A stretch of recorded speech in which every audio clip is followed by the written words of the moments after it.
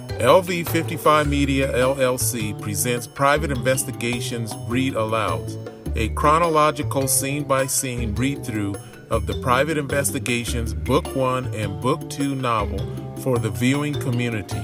Sit back, relax, and enjoy. As Melody finishes making the final copy on a nearby copy machine, her desk phone rings. She quickly lifts the copy machine's outer document feeder, picks up the original and the copies, then briskly walks to her desk. After placing the documents on her desk, she answers her phone.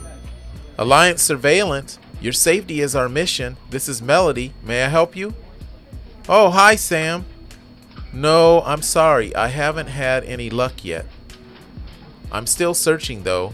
I haven't given up. I'm happy to hear that, Melody, Sam says, while studying the paper he's holding with the 4 women's names on it.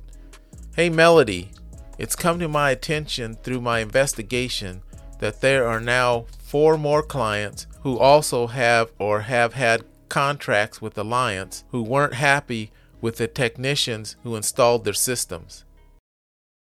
Sam, if you're asking me to give you those technicians' personal information, you know I can't do that. Like I told you the other day, you'll have to go through upper management.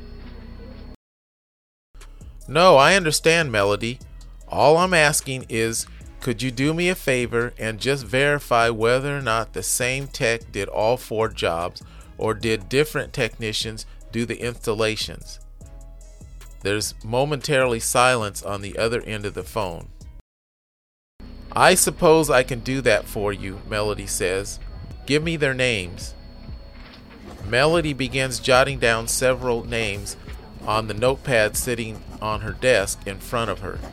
She quickly looks around the general office area before speaking in a low tone. You won't tell anybody I gave you this information, will you? She inquires. Because I don't want to get in any trouble, and how fast do you need it? ASAP, Melody. I'm also trying to avoid any other potential lawsuits that could be filed against Alliance. Boy, Sam, you're kind of pushy, aren't you? Melody states, still speaking in a low tone. But I like you, and you're a pretty cool guy. I'll call you as soon as I get a chance to look at the files, okay? Bye. Sam ends the phone call, then looks around at everyone in the room. You think she's gonna come through? Jerry asks. If that girl's anything like me, Donna quips, she'll come through. Both Holly and Jerry smirk as Donna stands up. I'm going back to my office. Sam, you need me for anything else? No, I'm fine. Thanks, Donna. Donna exits Sam's office, leaving the door open. To learn more about Sam Aquino and the many other characters involved in these mysterious, intriguing, suspenseful, and coincidental fiction stories, purchase a copy of Private Investigations, Book 1 and Book 2, in one volume by visiting Dorrance Publishing, available both in softcover and ebook formats. Also available at Amazon Books and Barnes & Noble.